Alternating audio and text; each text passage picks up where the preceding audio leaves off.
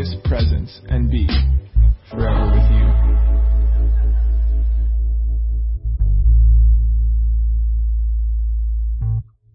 The Lord is my best friend, my shepherd. I always have more than enough. He offers a resting place for me in His luxurious love. His tracks take me to an oasis of peace, the quiet brook of bliss. That's where He restores and revives my life. He opens before me pathways to God's pleasure and leads me along in His footsteps of righteousness so that I can bring honor to His name.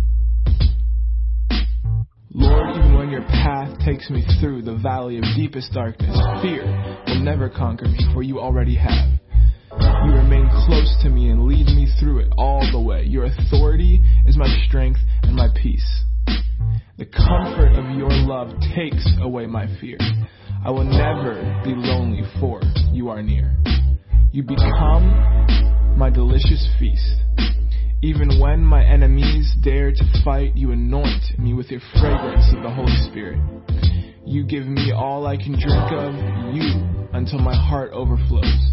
So why would I fear the future? For your goodness and love pursue me all the days of my life.